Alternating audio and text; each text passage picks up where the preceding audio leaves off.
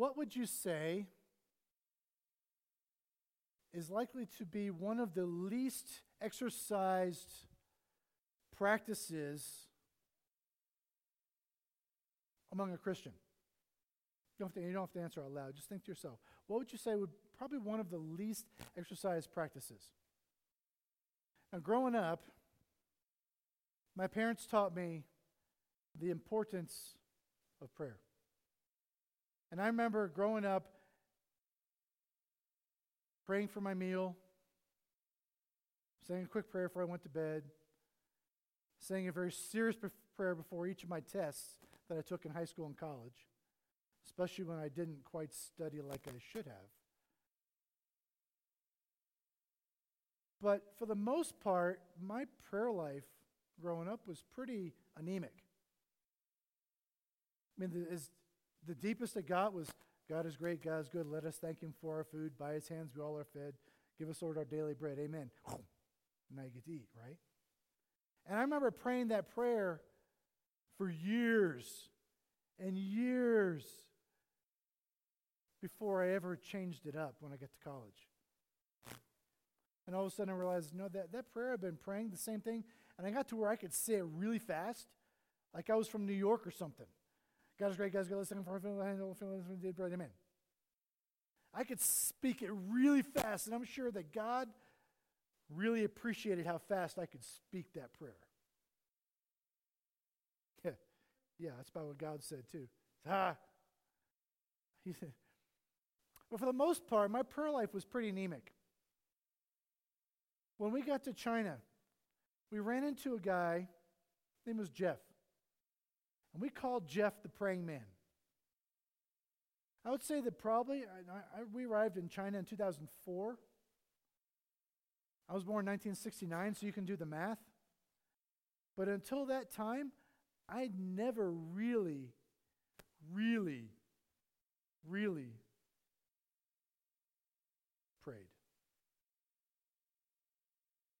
We got up there, and we're sitting there we're going into North Korea, and we're in this van, Regina and I and a couple other people, and then Jeff. And we're in this van going into North Korea. We're talking about what we're getting ready to do. We're talking about life. All of a sudden, his eyes are open. He's looking at us, and we realize he's not talking to us. He's now talking to God about what's getting ready to happen. And we're like, okay, so do we close our eyes and join him in prayer? Hold hands? Is he done yet? He would just be in the middle of the conversation, and he would just break into prayer. Because the Holy Spirit was speaking to him, and he made it a habit in his life to be engaged in prayer every single minute of every day. So he'll be in the middle of a conversation with you, and all of a sudden he's off talking to God about something that's super important that's coming up. Because he was tuned in and keyed into what God wanted him to do. There's a lot of different reasons why, as Christians, our prayer life may be anemic, right? There's a lot of different reasons we can give. Sometimes we get bored. Anybody ever done this? You wake up, or you're trying to go to sleep at night, and, okay, I'm just going to say my prayer before I go to bed tonight. Lord, pray for... And all of a sudden you're asleep. That's not Kim's problem this morning. He's been up for 24 hours. But you get bored with your prayer. You get bored in the middle of your prayer. It's like... I got to do this. Or sometimes you get distracted. Lord God, thank you for this food that I'm getting ready to eat. And there's a biscuit over here that I haven't finished yet. And that biscuit reminds me that I got to get the butter out of the microwave before it melts. Microwave reminds me that I got to fix my electricity. And we're kind of ADD in our prayers. And we just get distracted so quickly because our minds are going 45 million directions instead of being focused on talking to our Heavenly Father. Or we feel guilty and like we don't really want to come back to God. Ever done that when after you've been out of God's Word for a while, you haven't spent time in praying to God in a while? Hi God, it's me again. And you feel a little guilty there. Maybe we don't understand the importance that God places in prayer in our lives and how He wants us to come to Him and join Him and ask Him for things so He can bless us and be involved and get us involved in what He's doing. For some people, they don't like to be in the groups where you hold hands, right? You get in a group prayer, and everybody's going to hold hands. Like when we, as a family, when we get ready to pray for a meal, we hold hands. And I love to, my girls hate this, but as you finish praying the prayer, anybody ever sat next to the squeezer? It's like, oh, Lord, thank you for this food. Amen. Squeeze. Squeeze. Just a little squeeze right there, right? My girls are like, Dad, stop that. Squeeze. So I just do it on purpose now. Or maybe you're sitting there in the circle praying with people, and you have Bone Crusher on the one side, right? Everybody seen that Bugs Bunny cartoon? He's out there, the wrestler, against Bone Crusher. And he's, the more serious the prayer gets, the more he clamps down on your hand. And, it kind of reminds me of when Regina was giving birth to our first daughter, Rachel, and my hand was like this when I got done. She's like, contraction! And Bone Crusher there. My hand was all... Or on the other side, you got the fish grip. You ever shook hands with somebody who's got the fish grip? It's like limpy. And they're over here, and you're like, it's sweaty, it's clammy, it's cold. And you're like, oh, Lord, pray that his hand dries off quickly. Sometimes we don't like, or maybe you're in a group, and the thing is, they're praying scripture, they have this magnanimous prayers, and they just are really good at it, and you are not. I mean, they're praying scripture. They're like Moses' little brother or sister, right? And you're like, maybe I need to start doing that too. So, Lord, as I prayed today, you said in your word, your name is Jehovah Nissan. God, you are so good. You're good to the last drop, God. You are so good. Your word is so good. It melts in your mouth, not in your hands. Like a good neighbor, God, you're always there. Thank you for your blood. It's thicker than water. Trying to compete with others. See, when we come to God in prayer, He's not concerned with how magnanimous your prayers are. The important thing is that we do it. I found two things in looking at people's prayer life, and even looking in my prayer life, and two things, and these are in your notes in the bulletin. We find two problems in our prayers. One is that our prayers are too small. And number two, that oftentimes our prayers are too general. They're too small in that we're like, God, I just want to pray for my food. God, give me a parking space when I pull into King Soopers. Or they're too general, like, God bless all the missionaries around the world. God, help those people over there. God, let us, whatever, maybe they're so general and so broad that of course they're going to give. Of course God's going to bless all the missionaries. And instead of taking the missionary letters that comes in, when Stephanie sends those out every week or so to our email list, and you read through the letters and you see the needs that are there, and you can pray specifically for the workmen's, specifically for the Prices, specifically for the Demacos, specifically for the Nelsons and others that we support, and all their needs as they list them out there. Asking God to intercede. Or we got a phone call this morning from a friend of ours. He's the pastor. That's the church that we are going to have our Valentine banquet with. They got a call this morning. Their daughter went into labor, and they had to do an emergency C-section back in Missouri. So his wife is on the road this morning driving to Missouri. And so we're able as a family, individually and as a family, to begin praying that everything would be okay, that the baby would be born, there'd be no complications, and that Shannon will be able to drive from Denver to outside Springfield, Missouri, and safely, and be able to get there and in one piece. Be very specific. It's been said that general prayers don't move God to specific actions. When we pray just the general, God bless all the missionaries, God bless our pastor, God help my neighbor who's being a real jerk. We want God to move specifically. And He wants us to join Him in the work that He is trying to do in our community, in the lives of the body of Christ who's here. Tiny God. He's not some statue that's on our mantle. He's the great big God of the universe. He created this universe and everything in it in 6 days. He is big enough to we can ask for big prayers and join him in big things he's trying to do, things he's trying to accomplish. We may be a small church, but we can still accomplish big things through Christ. Think of the early church, how small they started out, and the impact they had all around. James says that we have not because we ask not. We wonder why God isn't moving in our midst, or why He's not moving in our family, He's not moving in our coworkers to bring them to Christ. Have we prayed for them? Have we asked God specifically to bring them to Christ, or to heal them, or whatever the need may be? Or are we still praying those generic prayers? God bless all my coworkers. And have the faith to believe that God can work. Today we're going to be in Ephesians chapter 3. Over the next couple of weeks, take a look at some of Paul's prayers. And he says, I pray so that, I pray so that. I'm kneeling before, as he's writing to the different churches, I'm kneeling, I'm praying, I'm standing here interceding on your behalf so that you may. We're going to take a look at what Paul is saying about the prayers he's praying for and about the early church. So we're going to be in Ephesians chapter 3 this morning, verses 14 through 21. If you just read with me together as we read through this, and then we'll break it down.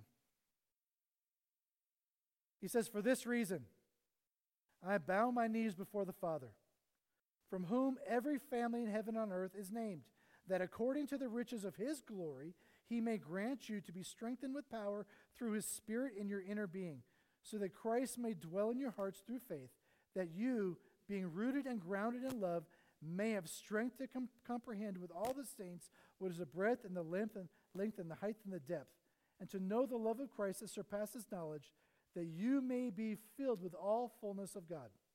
Now to Him who is able to do far more abundantly than all we ask or think, according to the power at work within us, to Him be the glory in the church and in Christ Jesus throughout all generations, forever and ever. Amen. So let's break this down a little bit.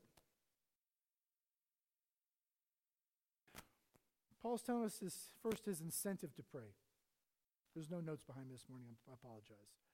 Got to change up my message at the last minute this week, so I didn't have time to put together a PowerPoint. Apologize. I'll speak slowly so Charlie can follow along. Paul's incentive to pray. He says there in verse 14, he says, for this reason I kneel before the Father, for whom every family in heaven and on earth is named. First of all, you ever wonder what posture we should be praying in? Is it kneeling? Is it standing? Is it laying down? Is it prostrate on the floor? Is it hands raised? Is it hands at our side? Is it hands out wide? Is it one hand? Is it two hands? Is it no hands? Face forward, face back, up, down? What posture? I don't think it matters. Whatever is going on in your heart. In fact, that last song we were singing, Holy, Holy, Holy, that is by far my favorite hymn, my favorite song of all times. I'm up here trying to sing it, and tears are pouring down my face as I'm just proclaiming the holiness of God. I want to come up here and just crash at the stage and say, God, I'm not worthy. You are holy. You are Almighty God. The emotion that may be going on in your heart. There are times when I'm in my bedroom at night and I'm praying. Sometimes I'm sitting in my bed. I'm sitting there with my pillow behind me praying. Sometimes I just feel like I need to kneel down next to my bed and just kneel next. And sometimes I'm flat down on my floor before God. Paul says here, I kneel before Heavenly Father praying for this church, not necessarily to show that we should be kneeling, but to show that is one of the postures that we can have. In the early church, most Jewish men, when they prayed before God, they prayed like this, palms upraised, and they were praying to God, asking Him to intercede. We had a song we sang back in China, the Korean song called Dangshinun. It was a blessing song, and we would all stand there, we would sing it together, and everybody had their palms upraised, and we would pray this blessing song on all those around, especially if whoever was there, we were praying it to, or praying it about.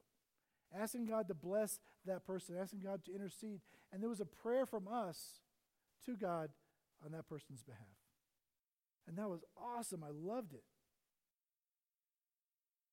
But notice that Paul's passion for the Ephesian church there. He says, I'm praying, I kneel before the Father on your behalf, for whom every family in heaven and earth is named. His passion for God, his passion for the church, his passion for the family of God. He does, and other times in scriptures you read through the New Testament, he said, I never stop ceasing, I never stop praying, I never stop praying, I never stop praying. Always praying on your behalf. Always going to God, interceding on your behalf. He is constantly in prayer. Is it because he can't do anything? Is it because he's powerless? No. Paul does this. He goes to God in prayer because why not? Instruments, we're his tools he's using in our community and in our church to a power strip. Beautiful. But if we'd forgotten to put this end in the socket back there, what would have happened to the trees? They'd have been dark. It'd have been nothing. Because we would not have tapped in to the power source, which is the socket back there. Just the same way with God, if we go through our life trying to work and work and work in our own power and our own strength without tapping into the power source, we're just like dark trees. When we go to God in prayer, we're admitting, God, I need your power. I need your strength. And God desires us to have his power and strength.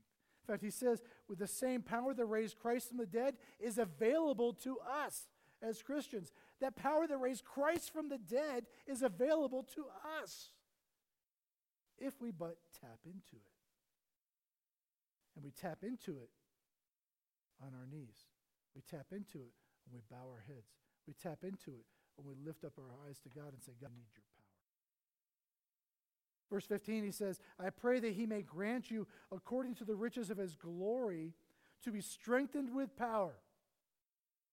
Paul is specifically praying here that the church will be strengthened with the power of God, that they would move forward in power. This church is here in the 80s, 60s, was hated by their community. They were despised by the Romans, despised by the Jews, despised by all those around them. Here in this town where Diana, the goddess Diana, was revered, and they put up this massive temple to her, which became one of the 7 wonders of the world. This little church was a beacon, was a light in that town. Paul says, I'm praying that you will be strengthened with the power of God in your innermost being, that you would have access there. He says, because of what Christ has done, the riches of his glory, there in verse 15, because of what he's done, because of the riches of his glory, you might be strengthened. Philippians chapter 4, he kind of mimics this. He says, my desires to meet our needs. He desires to meet us right where we are. And Paul says, I'm praying that you'll be strengthened with spiritual power, with power, with power. The word there is dunamai. It's the same word that we got the root word for our word dynamite. He says, I'm praying that you'll be strengthened with massive power. Be strengthened with the power to move forward, to impact lives and make a difference in the community. We may look at ourselves and think, we're 25, 30, 35 people in our church. What can we do in Thornton? What can we do? What impact can we have in the Denver metro area? What impact can we have in Colorado? What impact can we have overseas? We just need to tap into the power. We just got to tap in to the source. He says, I want you to have this power. What is that? What does that give us? What kind of power do we get? We get power to overcome temptation in our own lives. How hard is it? I fail. How many times have you committed, say, God, I'm not going to do this thing again? I can't tell you how many times I've committed that. Say, God, yeah, I messed up again. I'm not going to do it again. I'm not going to do it again. I'm not going to do it again. God, I've failed again. I promise you, God, this time, this is it. I'm not going to do this thing ever again until next time. Because I'm not tapped into the power source. I'm trying to overcome the sin in my own power, my own strength. How about the power to stand strong in the culture? When the culture says, shut up, be quiet, don't make any waves. and they try to push us down to keep us quiet. Just stand strong in the culture and say, I will not give in. I'm going to walk in the power of the Holy Spirit in my life and spend time with him every day so that I'm moving forward not in the power of David Eder, but in the power of the Holy Spirit. So when I'm confronted by something in our culture, I can stand up and say, that is wrong. That is offensive to a holy God. I will not give in because I represent God. Or the power to be bold in communicating the love of Christ to those around us. It's easier to just keep quiet. It's easier to not say anything to those around us. It's easier to just mind your own business. Don't make waves. It's not what God has called. When Jesus came, he was a wave maker. We as his followers of Christ are wave makers ourselves. We simply need to tap into the power so we can accomplish what God's got for us. I learned a little bit about power last summer. We were out there building the ramp for our trailer next door, the education trailer, the kids' trailer. And so we're building this ramp in there, and we had to put these 4x4s into the ground, or not into the ground, but mount them into the concrete. And so we had these braces that the 4x4s sit in, and we drill a hole in the ground and put the little post into the ground, and then you got to kind of set it in place. But the metal brace that's around the 4x4, I was like, man, this is not going to be fun. My wrist still hurts me from 20, so I'm like not looking forward to it. And the contractor was out there helping us. He said, don't worry. There's this really cool thing called a palm nailer.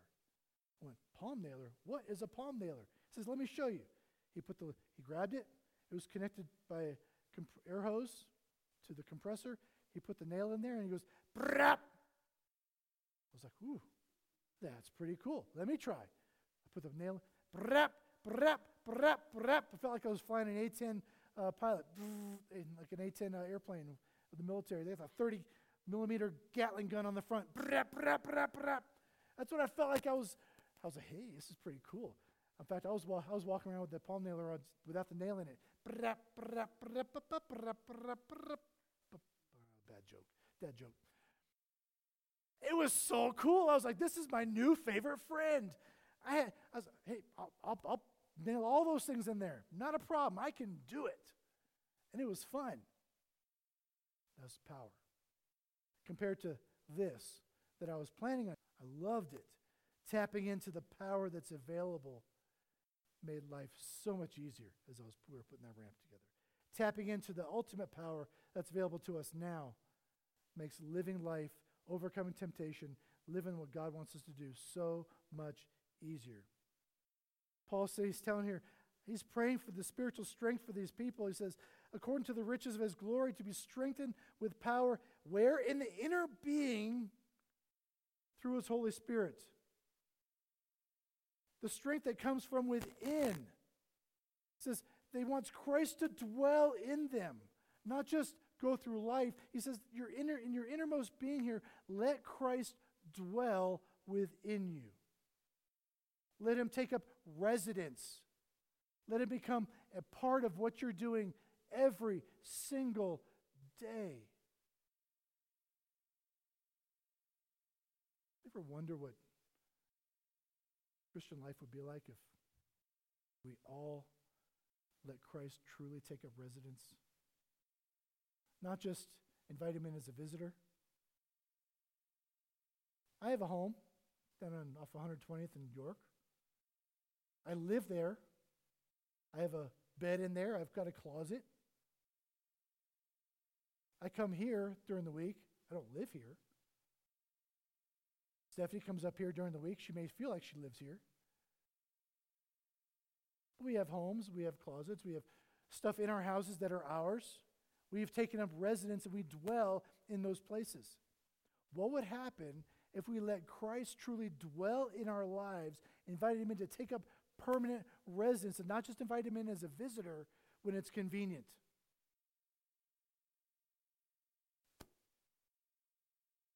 Imagine the power that we could tap into.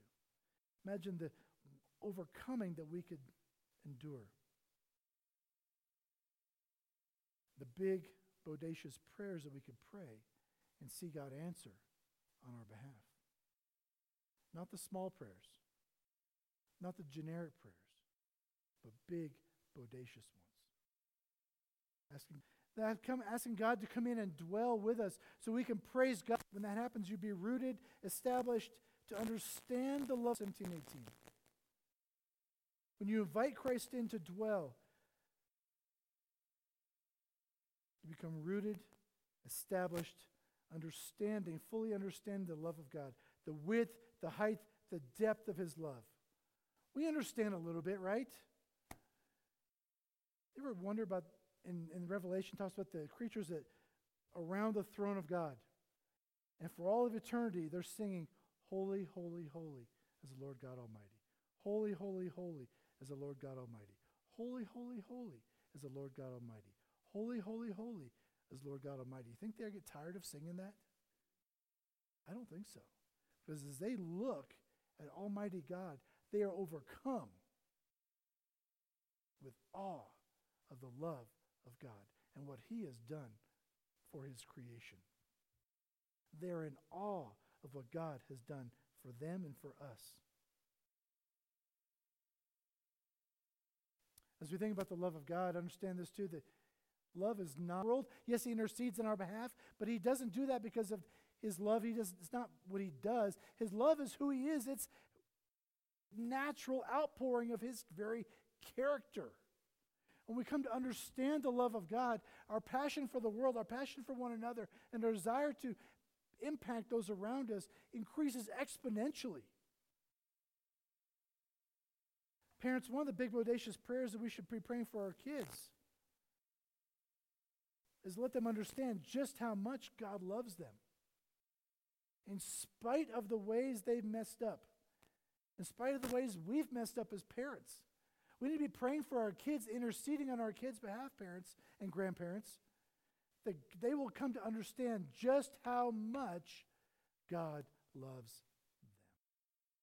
See, when you truly come to understand how much God loves you, all those sins that we commit, those are no longer enticing. When I sin now, it's purely a choice of rebellion on my behalf. Truly understood how much God loved me and how much he loves you, sin would not even be an option, would not even come into it, because we would be in awe, like those angels and like those creatures in heaven around the throne of God. Holy, holy, holy is the Lord God Almighty. Was and is to come. The love of God constrains me, the Bible says. As I truly understand how much God loves us. Pray for our kids that they make wise choices with their friends. Pray for our kids that they will develop a passion to be involved in the big bodacious work that God has in this world. Pray for our kids that God will get a hold of their hearts. And we can't control that. As much as I want to twist my kids' arms and make them conform, they're people too. As much as I would love to twist everybody's arm in this room, I can't force anybody, for as much as I stand up here and preach my brains out, force anybody to change. And that's exciting for me. Because that means change comes from God working in your hearts, and in my heart, and in my kids' hearts. That's where change takes place. Do I pray for my kids? Do I cry before God for my kids? Do I worry about my new granddaughter, 2 weeks old? God, this little creature that you brought into the world. Yes, I worry about them. I pray for them. But I can't ultimately affect long-term change in their lives. Only God can. See, that change doesn't come naturally. The understanding the love of God doesn't come naturally. It must be supernaturally revealed by God. As we live our lives and we go through experiences, life's experiences, God reveals himself to us in different ways. We were inside North Korea helping the people there and watching their faces light up as we were able to be involved in projects, and they came to understand that we weren't doing this out of the kindness of our hearts. We weren't just going in there to help them because we were good people. We were in there helping them because we served a great God who loved them more than we did. And we told them that. We told them that we love them, but we don't love them as much as God loves them. And as we sat there, and I had opportunities to share with some of our workers there, and some of our other teammates had times to share with other workers who this God is, very quietly, very, very patiently, explain to them as they ask questions about who this big God is. Charles Finney wrote this one time. He says, "The Holy Spirit descended upon me in a manner that seemed to go through me, body and soul. I could feel the impression like a wave of electricity going through me and through me. Indeed, it seemed to come in waves and waves of liquid love. For I could not express it in any other way. It seemed like the very breath of God." He describes the love of God when he finally came to understand how much God loves him. Waves and waves and waves and waves of liquid love in his life. And his passion to share Christ with others so they could also experience the waves and waves of the love. That's what drove him. That's what drives me. As I'm driving around town and I got my little Uber car around and I've got somebody in the back seat for 5, 10, 15, 20 minutes, 30 minutes, trapped. They're not going to jump out of my car. And I'm driving around. I'm praying, God, give me an opportunity to share. Is it just because I want to have a conversation with this person? No. My introverted self would much rather just keep my eyes forward, turn my music up, and just stay focused. But that's not why God has me there. There's somebody in the back seat who needs to hear about the love of Christ so they can also experience the waves and waves and waves of love of God. And so I'm praying, God, put one person in my car today I can share with. Put my car today that I can share the love of Christ with. Put one person in my car today, God, not only can I share with, but that will also turn their heart to you at some point in the near future. If I have a chance to share with them and pray with them, great. Usually not the case. But I have had times to pray with people. Like the young stripper I picked up, took her to her house and prayed with her before I dropped her off.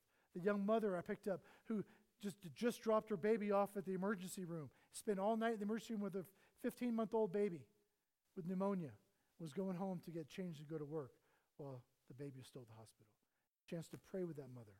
Chance to pray with others as they're getting ready to go back and travel to other places around the country. God has opened up those doors. As we're looking for those doors, I'm praying, God, give me somebody. Give me one person today that I can inject truth into their lives to share the love of Christ. As I want them to experience the waves and waves and waves of liquid love in their lives as well.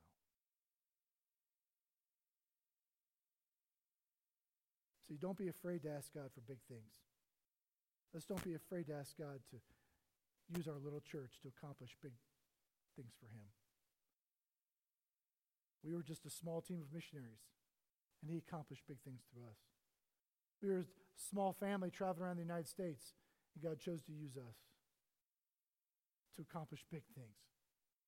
Things that were beyond my imagination.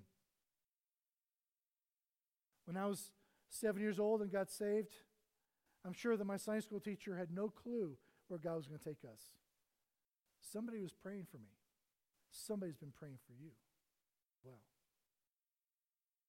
verse 20 and 21, Paul closes out this. He says, "Now to him who is able to do immeasurably more than all we ask or imagine." See, Paul is asking for God to do even more than what he's already been accomplishing. He's already been helping that little church. He says, I'm praying that God, to him who is able to do immeasurably more than all we ask or imagine according to his power that is at work within us. His dunamai that is at work within us. His dynamite that is at work within us. To him be glory in the church and in Jesus Christ through all generations, forever and ever. My prayer for our church is that we would seek big, bodacious stuff. That we would seek to be specific in our prayers and seek God's face. Say, God, what do you want us to accomplish in 2020? What is it that we can be involved in? How can this little church impact the community around us? How can we impact the city that we are a part of? How can we impact the state that we live in? How can we impact the world? Will you join me for the next 7 days? For the next 7 days, till we come back again next Sunday, I'm going to ask you to pray prayers.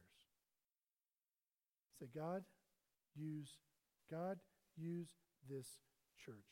God, give me opportunity today to speak truth into someone's life. I'm not asking you to pull out your 90-pound King James Bible and say, oh, Lordeth, walk up to somebody at King Soopers, beat them over the head with their 90-pounder. Say, you need Jesus today. I'm not asking you to do that. I'm simply saying, are you willing to, for the next 7 days, every single day, say, God, use me. God, use this church. God, let us be involved in what you are wanting to do through this church.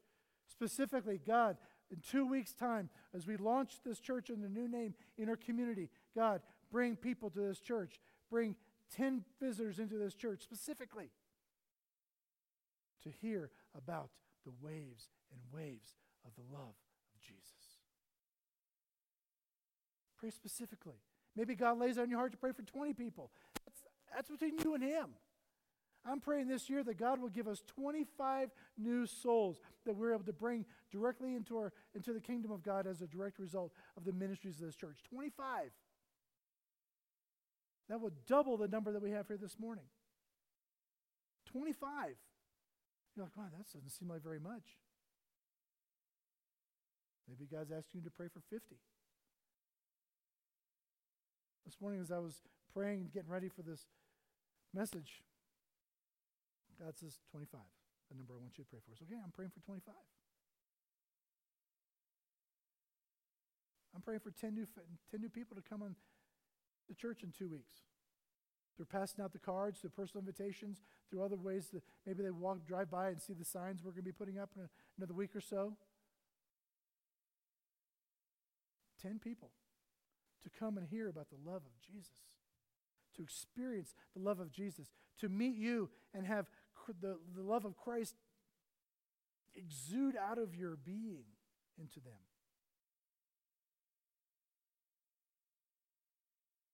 Will you join me in praying for the next 7 days?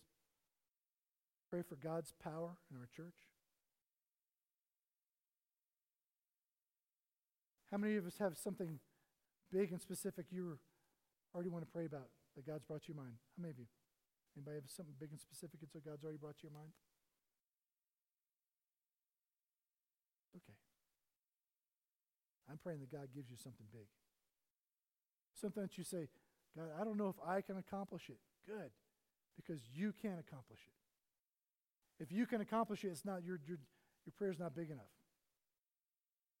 If you can personally accomplish it, your prayer's not big enough, because we need to tap into the power of the one who will accomplish it, using us, using each other, but he's going to get the glory. I hope that today, as you think about your prayer life, and we look at how anemic sometimes our prayer life is, that you've been challenged to pray bigger, bolder than you have in the past. He's got a big task ahead of us.